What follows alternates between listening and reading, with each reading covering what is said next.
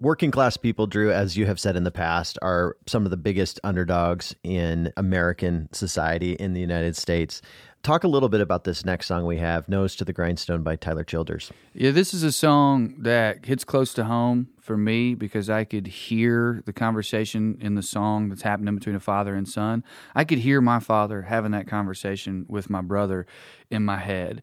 And for working class people who are already sort of underdogs in the sense that we don't have as much money, don't have as much power, don't have as much connection to power in the country, then you add to it something like the opioid epidemic that makes it even harder to get by, which is what happened in Appalachia, which is what happened where I'm from. That just makes the song all more powerful for me.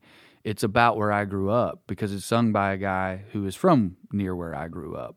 And, you know, you can't call Tyler Childers an underdog anymore, but I think at the beginning of his career, he definitely was. So this is a song about underdogs sung by an underdog, former underdog. Absolutely. Here's Nose to the Grindstone by Tyler Childers.